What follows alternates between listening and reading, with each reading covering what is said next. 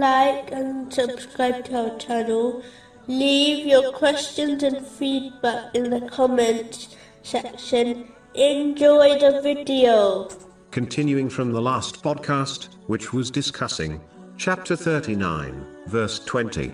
Allah does not fail in His promise. The fact that Allah, the Exalted, always keeps His promises, creates both fear and hope in His mercy. Every threat given in the divine teachings against those who disobey Allah, the Exalted, will be acted upon, and there will be no escape from it. Similarly, the glad tidings given to those who sincerely obey Allah, the Exalted, by fulfilling His commands, refraining from His prohibitions, and being patient with destiny, according to the traditions of the Holy Prophet Muhammad, peace and blessings be upon him, will be fulfilled. Therefore, a Muslim should use this fear of Allah, the Exalted, and hope in His mercy, in order to encourage themselves to performing righteous deeds, and refraining from sins. A Muslim should not adopt wishful thinking, thereby failing to obey Allah, the Exalted, while believing these promises will not be fulfilled.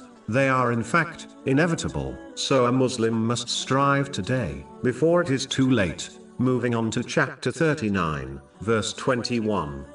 Do you not see that Allah sends down rain from the sky and makes it flow as springs and rivers in the earth? Then He produces thereby crops of varying colors. Then they dry and you see them turned yellow. Then He makes them scattered debris. Indeed, in that is a reminder for those of understanding.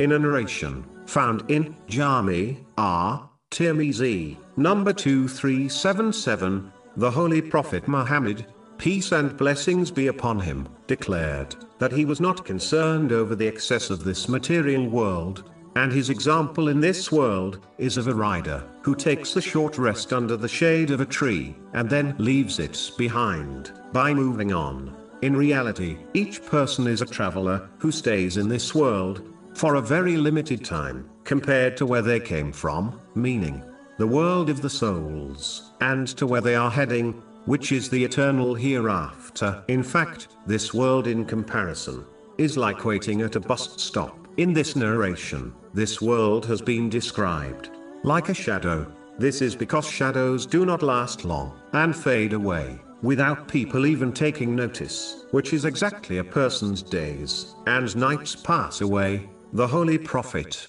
peace and blessings be upon him, did not mention a traveler's inn or a hotel, as these are solid structures, which indicates permanence. A fading shadow better describes this material world. This is because no matter how old a person is, they always admit that their life flashed by and felt like a moment.